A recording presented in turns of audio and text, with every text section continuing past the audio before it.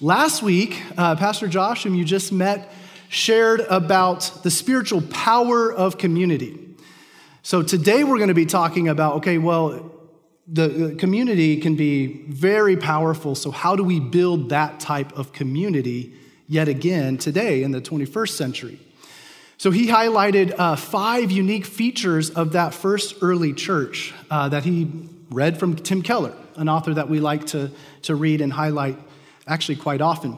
So those are the early church was multiracial and experienced unity across ethnic boundaries. So whether you were a doctor, a prostitute, whatever, you went by brother or sister, there was a really level playing field. That is a very unique feature back then and there. Community of forgiveness and reconciliation. People moving towards one another in sacrificial love. They were famous for their hospitality. And we're going to really dive into hospitality and what that is. Their hospitality, not just to one another, like entertaining one another, but to the poor and the suffering. And they were a community committed to the sanctity of life, from the womb to the tomb, as they say. And then they upheld a sexual counterculture that was very much went against the grain of power that dominated sexuality at the time. So that's awesome. That we would love to be that type of church community yet again. So let's take a look at this very early church community and sort of the features that were being experienced in that community so that we might think about a path forward together. So in Acts 2, we read about the state of the church just days after the death, resurrection, and ascension of Jesus. So just days after those events. So sometime between 30 and 36 AD, not exactly sure. But this is what it says. Those who accepted his message were baptized, and about 3,000 were added to their number that day. So they started with about 150, and then within days, the church is exploding with these unique features we just read about. They devoted themselves to the apostles' teaching and to the fellowship and to the breaking of bread and to prayer. Everyone was filled with awe at the many wonders and signs performed by the apostles. All the believers were together and had everything in common. They had common unity, community. They sold property and possessions to give to anyone who had need. And every day they continued to meet together in the temple courts. And they broke bread in their homes and ate together with glad and sincere hearts, praising God and enjoying the favor of all the people. So insiders and outsiders all were benefiting by this first early church. And the Lord added to their number daily those who were being saved. So they were enjoying fellowship. The Greek word is koinonia. That's one of those more common Greek words where there's participation in. So there's not just this observation of something happening. There's a participation in something happening. Let's think about what is this? So everyone these days likes to talk about unity. That's kind of a buzzword, especially when we live in such polarized times. But what was their unity around in this early church? In Dennis McCallum's book, Members of One Another, he says this: the expression continually devoting themselves or devoting themselves to it's strong. This was not just something they did once in a while. So this was not just a once a week, check the box type of thing. This group, they didn't trust their leaders to do all the learning. In fact, the whole group felt they needed to know the truth at a deep level. So happily, we have this same teaching from the apostles in our New Testament. So we can't go down some evenings and listen to Peter or John lecture. That would be kind of cool. But we can read and study their books. Understood properly, the church is a community of truth. We don't come together based mainly on social need or affinity, like K-State football or disc golf or any number of other things you guys like, pickleball. That's not the main reason that we gather, but we come together based on the great truths of God and especially his work in Jesus Christ. So our gatherings are contentful, full of the content of the gospel of Jesus Christ. Now, that might not be people's initial step into the door. It might be based on a need or an affinity for a person. But at the end of the day, we are a community united around the person, work of Jesus Christ. So they were meeting every day, it says. They were eating lots of food. That's probably one of my favorite things to do in a group setting. I think that was one of the mingle questions. Lots of food, lots of drink, lots of square footage utilized for the kingdom in this early church. Meeting in people's homes. There's actually examples of homes where they busted out walls to accommodate the growth of the small groups in those first couple centuries. Pretty cool stuff. And we have people in our community who are buying homes so they can accommodate growth of groups. And it's very cool to hear about and be a part of. So as you think about this early church, what description of the early church gets you excited to be a part of something like that? So maybe just as we go, think about what about that early church would you be excited about? What about that description gives you concern? Like they're selling property and donating for the good of the people? You know, what's going on here? What description of this early church are we as a church strong at? Something to think about.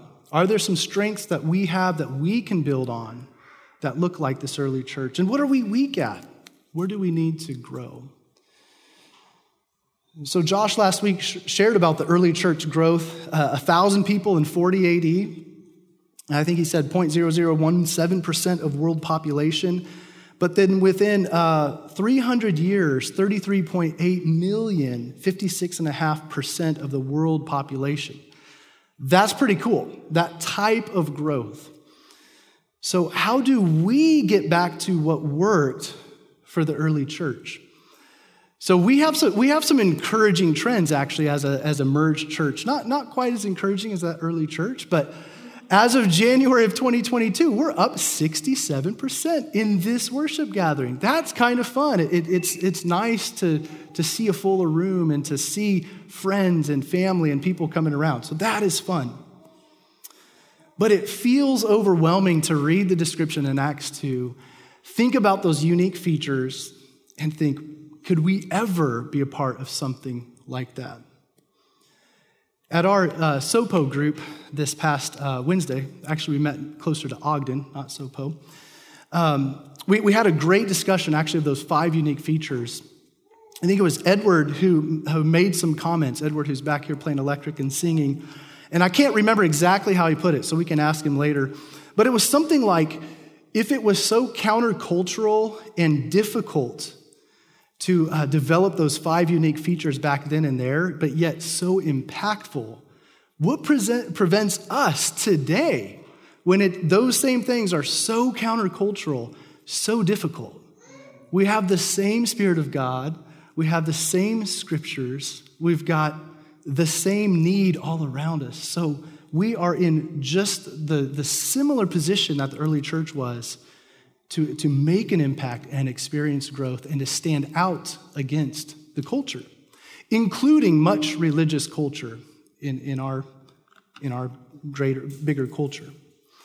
So I'm excited. I'm excited for our church. I'm excited about our story, how we came together through this pandemic. I'm excited about the hurt and pain, even and baggage that our leaders are bringing and different groups are bringing, that we're getting to see redemption and reconciliation occur. I'm excited about the groups that are starting this fall, and we would love to have you jump right in and grow with us. We're excited to cultivate spaces. For some people, it's for refuge, just a space to land, maybe just not even ask questions, just to land, to be present, a space for healing, maybe then slowly to begin healing, and then eventually to grow into maturity and to be a contributor and to build community with us. So Peter, we're gonna turn to some of his writings, because he was sort of a blockhead. You know, he really experienced community where he was bold, he took risks, but over time it chipped away at him, and eventually he emerged as a leader who really shaped the early church. So he's writing at a time when Nero reigned. So Nero reigned from 54 AD to about 68 AD. And so this First Peter, this book was written sometime between 62 and 64 AD. So about 30 years after the description that we just read about, Peter writes to this church who is experiencing major persecution under Nero. Just go read about that guy. It was pretty brutal. It was probably a rougher environment than we're experiencing, as rough as that is, and as these days. So here's the first thing I wanted to read, though, was his reminder to them about who they are. He says, but you, again, written to this people who've got to be questioning what is happening. You are a chosen people, a royal priesthood, a holy nation, God's special possession, that you may declare the praises of him who called you out of darkness into his wonderful light. So you don't exist just to have a holy huddle until Jesus comes back or you pass away, but no, to declare the beauties of the gospel into the darkness, because other people need to experience the light. He says, once you were not a people, but now you are the people of God. Once you had not received mercy, but now you have received mercy. A couple of chapters later, his exhortation, and this is where we'll focus, to build community together. He says, the end of all things is near. Therefore, be alert and of sober mind so you can pray. Above all, love each other deeply because love covers over a multitude of sins. Offer hospitality to one another without grumbling. Each of you should use whatever gift you have received to serve others as faithful stewards of God's grace in its various forms. Let's pray together. Father, we know that the end is nearer now than ever. For Peter, he probably thought it was in his lifetime. But then again, every generation has thought that. But we know we're in a time where you want to make a big impact in and through us. We ask you to help us respond to your call into community and then your call to build community so that more will know you as their Father and your Son as their Savior and friend. It's in his name we pray. Amen. Amen. So 3 major exhortations here. Offer hospitality, and offer our gifts. So if you pick one of those 3 and walk away with an action step, that'll be awesome.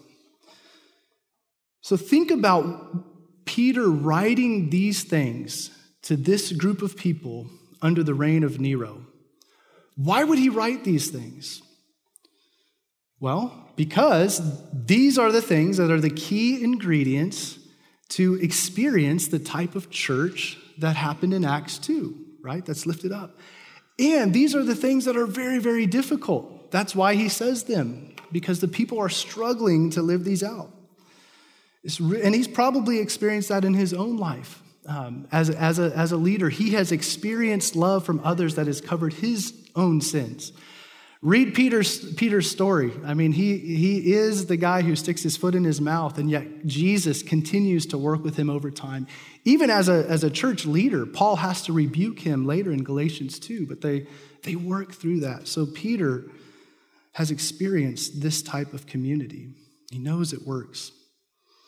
So he says, above all, love each other deeply because love covers over a multitude of sins. We need to get in community to the point where you are sinned against, basically. I mean, that's tough, right? We need to be in an environment where you are experiencing love that covers over a multitude of sins. Again, not harm, not abuse, but we are going to be hurt in community. And that's when we get to experience love like Jesus gives, sacrificial love. In Proverbs 19:11, it says, good sense makes one slow to anger, and it is his glory to overlook an offense. I know sometimes in my home, I get really amped up with the family, and I lose patience, and I am looking for reason to take offense, right? Not to overlook the spilled water, not to overlook this little thing, that little thing. But we need to be ones who are quick to overlook offenses as we can. and to be in there with one another where we are being offended and we can experience love. So, in fact, let's think about this. We cannot experience and give love like this unless we are in relationships where we have that level of depth. We can probably not experience that. We could come in and out of Sunday morning gathering and never be offended. But if you get into someone's home at any regularity, you're going to run into situations where offense is taken and given, and we need to experience this type of love. McCallum says this: American Christians sense an awful vacuum in Western Christianity. I mean, do you feel that vacuum? Like there's something missing in Western Christianity, what's occurred, what's come about. But frankly, we're confused on what to do about it. Spirituality and devotional books fly off the shelves, or maybe they don't fly off the shelves, I'm not sure. Many of those are good, but as we read the contemporary literature on how to fix your ailing Christian walk, and we compare it with the New Testament, often there's a big difference that comes across again and again: the body of Christ. Even when contemporary writers mention the people of God as part of the solution, their discussions often become vague. Many people today frankly wonder, what does this part mean? What does it mean to be the body of Christ in such an isolated, fragmented, fractured, technologically driven society? He goes on, he says, in the New Testament, the context and the content for every book is the same. Every book you read, the close community of God's people. These are all communities, rather like the one in Jerusalem that we just read about. We never see a version of Christianity in the New Testament that envisions the individual with his or her God. It's always the people of God growing together at a deep level. Without this, much of the content of the New Testament simply makes no sense. COVID-19 is really putting this to the test, right? And so welcome if you're tuning in online, but we exhort you and encourage you, be a part of the body gathered. We are embodied souls. We want to be present with one another. That's what the New Testament was written to. The embodied people present with one another in community. And you can't live out the New Testament without that. It's just impossible. You can read it all day. You can develop all of your own personal spiritual practice. You can read all of the great literature, but you will be unable to live out the New Testament. Just think about all the one another commands or invitations. Don't even think of them as commands, as invitations into how to help community flourish.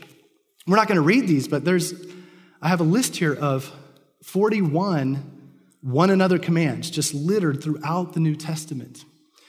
You can't do this stuff if you're not in community. You can't submit to one another without being in community. You can't not slander one another if you're not in community, you know? Just one another after one another. We are designed to be in community. So the first encouragement is to love one another deeply to the point where you have to actually forgive and bear one another's burdens. The next exhortation is to offer hospitality. And he says to one another without grumbling. So here we have it again.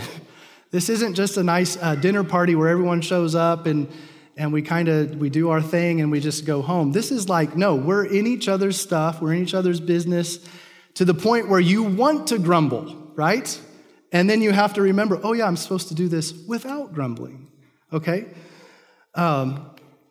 So yeah, this is awesome. And if you've been in my home, I'm one who is prone to grumble. And people that have been in my group over these last 16 years, everyone knows that about me, right? When you spill the thing on the coffee, I'm more inclined, or on the carpet, I'm more inclined to quickly clean that up than to make sure that you feel good about yourself. And I'm trying to grow, right? But when we're in each other's home and in each other's spaces, this can be tough. So Christine Pohl, in her book, Making Room, about rediscovering biblical hospitality, she says this: Hospitality, it's such a fundamental human practice, and it always has included family, friends, and influential contacts. The distinctive Christian contribution, which we even talked about last week, was the emphasis on including the poor and the neediest, the ones who could not return the favor. The focus did not diminish the value of hospitality to family and friends, like we include them as well. Rather, it broadened the practice so the close relationships formed by table fellowship and conversation could be extended to the most vulnerable.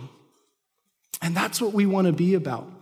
We talked as a group this last Wednesday, like how hard it is to be in a position, in a space where we are actually inviting the poor and the vulnerable into our homes. And Pastor Sarah and I are in conversation about what might outreach look like for our church. We're right here downtown Manhattan, Kansas. Like we are right in the midst of many of the poor and marginalized in our community. What does that look like for us to be a hospital for the hurting? Hospitality is related to hospital, not just entertaining people that we like or contacts that are going to help us become upwardly mobile, but people have nothing to give in return. And an easy way to think about hospitality is, to really simplify it, is people just want food, drink, and your presence. So if you have some food, have something to offer, and your presence, that's it. They don't need a clean house. They don't need everything put away. They just need you and a little food and drink. She goes on, she says, the contemporary church hungers for models of a more authentic Christian life in which glimpses of the kingdom can be seen and the promise of the kingdom embodied. More than words and ideas, the world needs living pictures of what a life of hospitality could look like.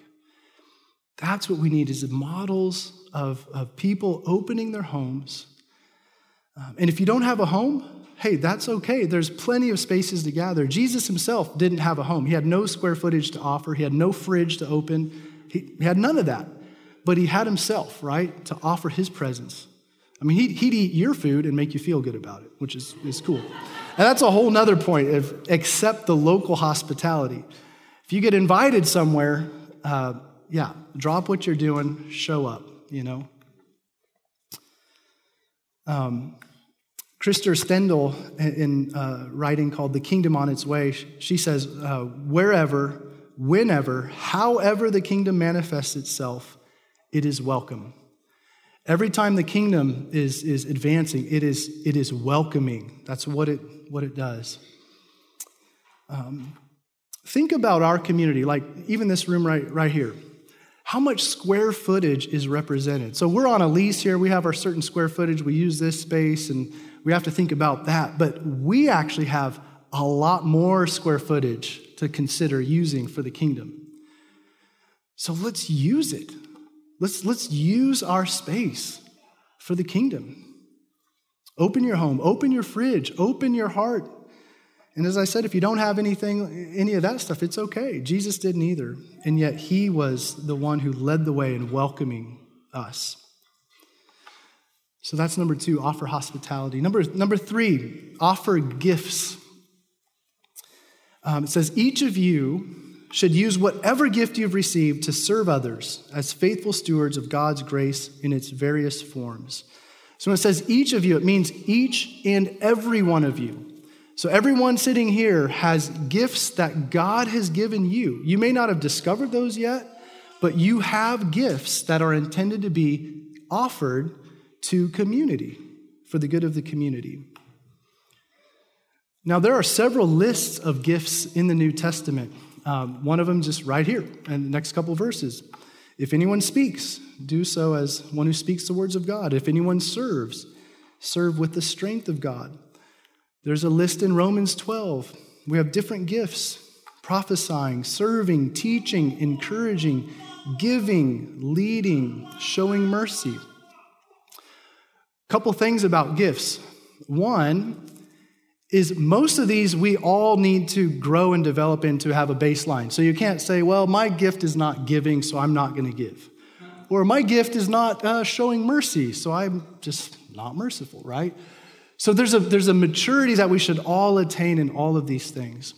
The other thing is all these lists, they don't tell us exactly how to discern these gifts. There's no spiritual gift test you can take that's going to help you understand it.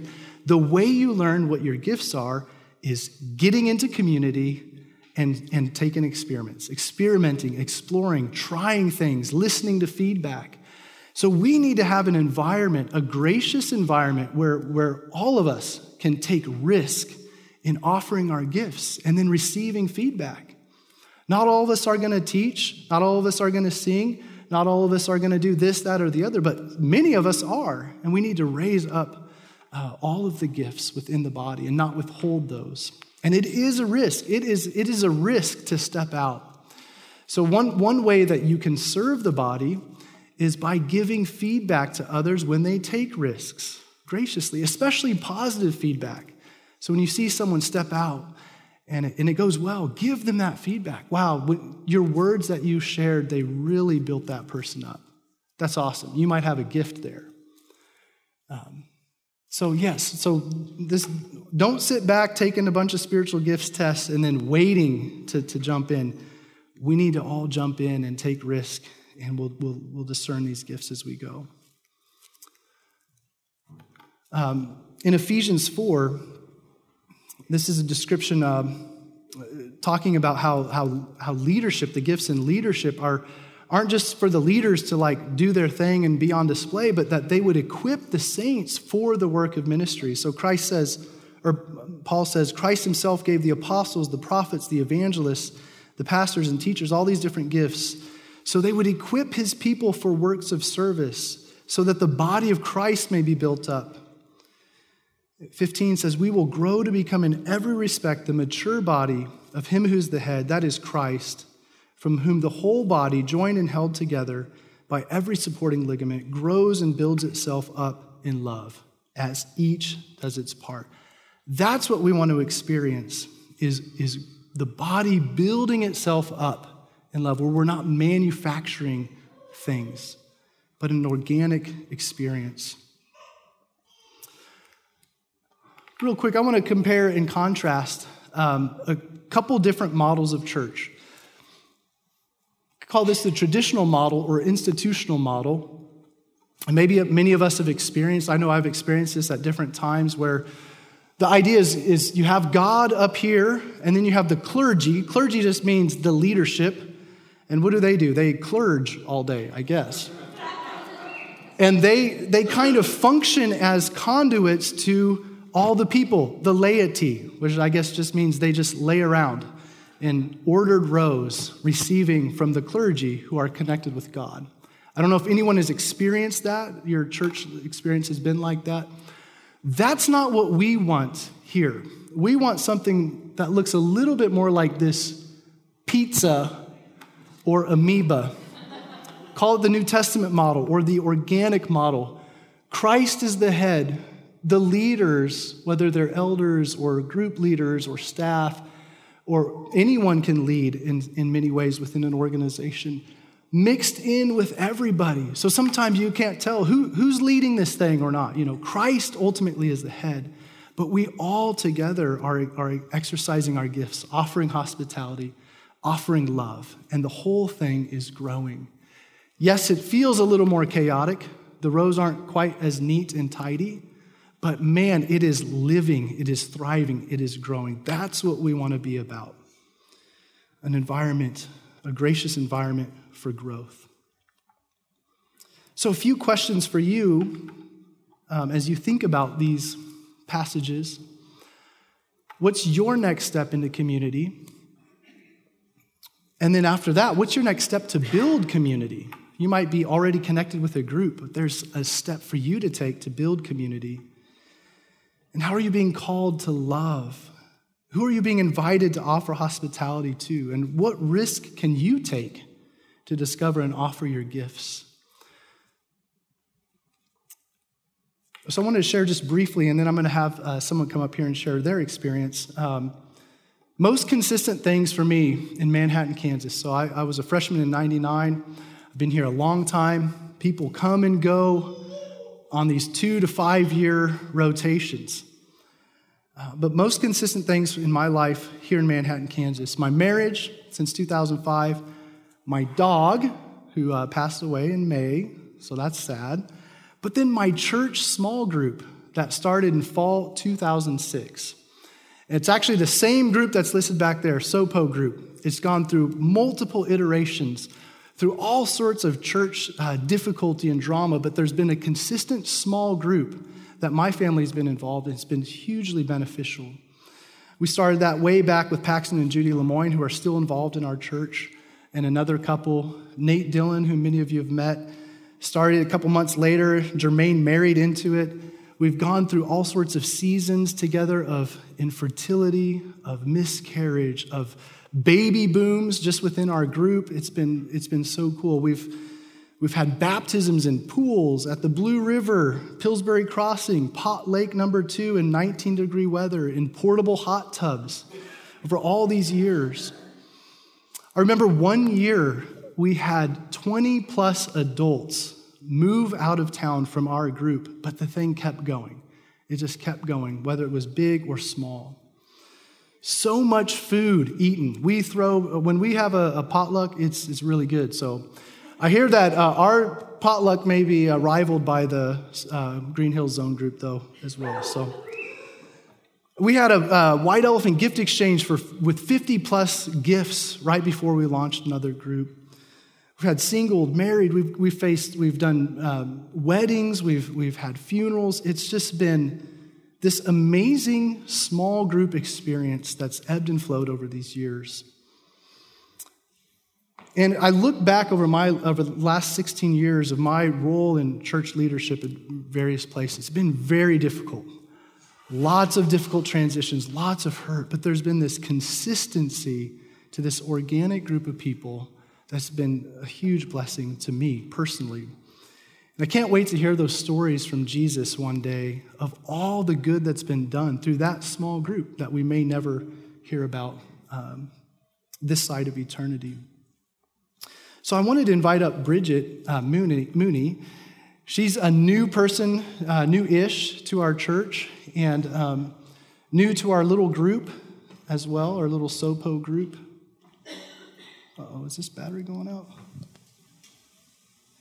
You're going to have to use this. Uh-oh.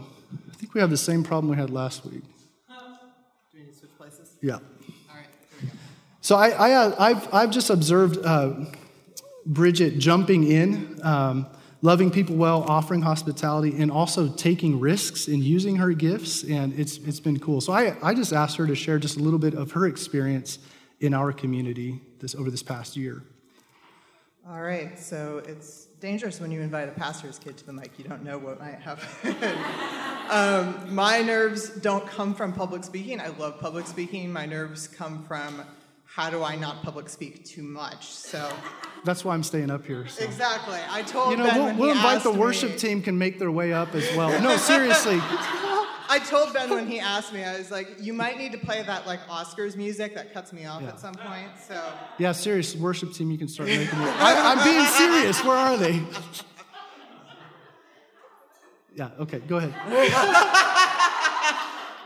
So I've been coming to Tallgrass at the Well for about a year now.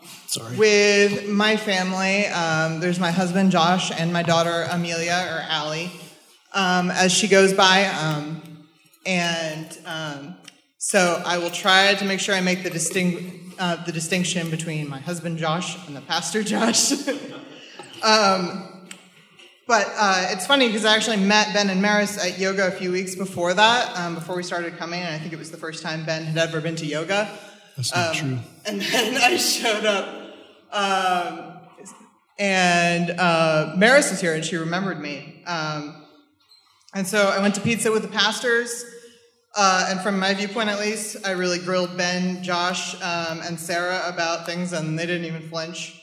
And then all these little connections and commonalities just started to emerge after that. It turns out that we have some mutual friends or contacts that we've talked about, I started talking to someone about Allie and how her birthday was coming up, and they were like, oh, my niece has the exact same birthday, and it turns out They're like a half hour apart or something like that, which is crazy. But I really like what I would call the ecumenicism. I admire the merger of the churches. I grew up as a Methodist / Presbyterian pastor's kid, and the church that my mom's family went to for generations is called Maine Federated Church, which is in Maine, New York, which is not at all confusing. But their story was like back in the 1800s, two of the churches were there in town, and one of them had a fire, and the church burned down, so the other church invited them to worship, and they loved each other so much they just never left. So when I saw what the churches were doing, I just thought that was really cool, because it kind of echoed some of my own story and my own family's history. We did alternate between here and another church for a while, and I'd miss this community a little more every time we were at the other church. When you talk about offering hospitality to one another without grumbling, I feel like this community has that strength and fellowship. And not only that, but this community respects boundaries, and I think that's huge. No one rushed at me once they found out I worked with kids, pushing me to serve in that capacity in any way. No one said, hey, you're a helpful person, work the sound booth, which is a terrible idea. Never asked me to work the sound booth. People wanted to get to know me and my family first. And when I was gone the entire summer for a book study but wanted to come to the last meal event, Jen Gelder and Edie said, of course. And then they all listened to me drone on about my experience living in an intentional community.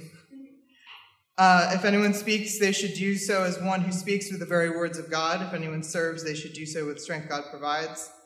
And I connected that to, this is an emotionally safe community. You can tell a lot of intentional work has gone into that at an individual and at a community level. And openness about where we stand with room to acknowledge hurts and differences. I really liked, there was a sermon where Pastor Sarah invited us to stay and to wrestle, that we could deconstruct, but then to stay with the community while we reconstruct, and that the community would hold space for that.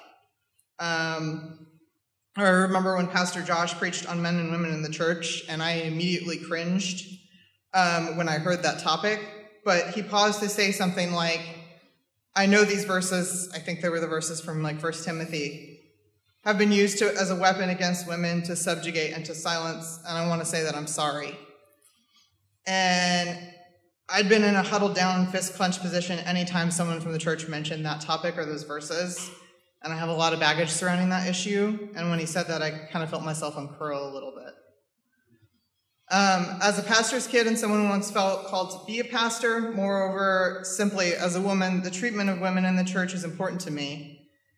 And now it's crucial because I want my daughter to see how mutuality can be lived out in a holy and a healthy way. I love the way this community has loved her.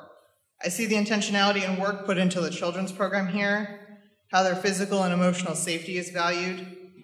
She was delayed in talking when we first came, and nobody pushed her on that or asked, what's wrong with her, why won't she talk to me?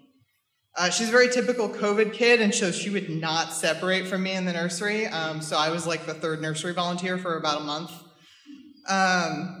And Jen and Morgan and the other volunteers just took that completely in stride, and she thrives here now. She talks about, I tell her it's Sunday and we're going to church, and she's like, there be snacks, and we have a story, and we see friends, and I'm like, and we learn about Jesus, and she's like, yeah, we learned about Jesus, but about the snacks. Mm-hmm. And then I will, am I doing okay on time? Oh, yeah. Okay.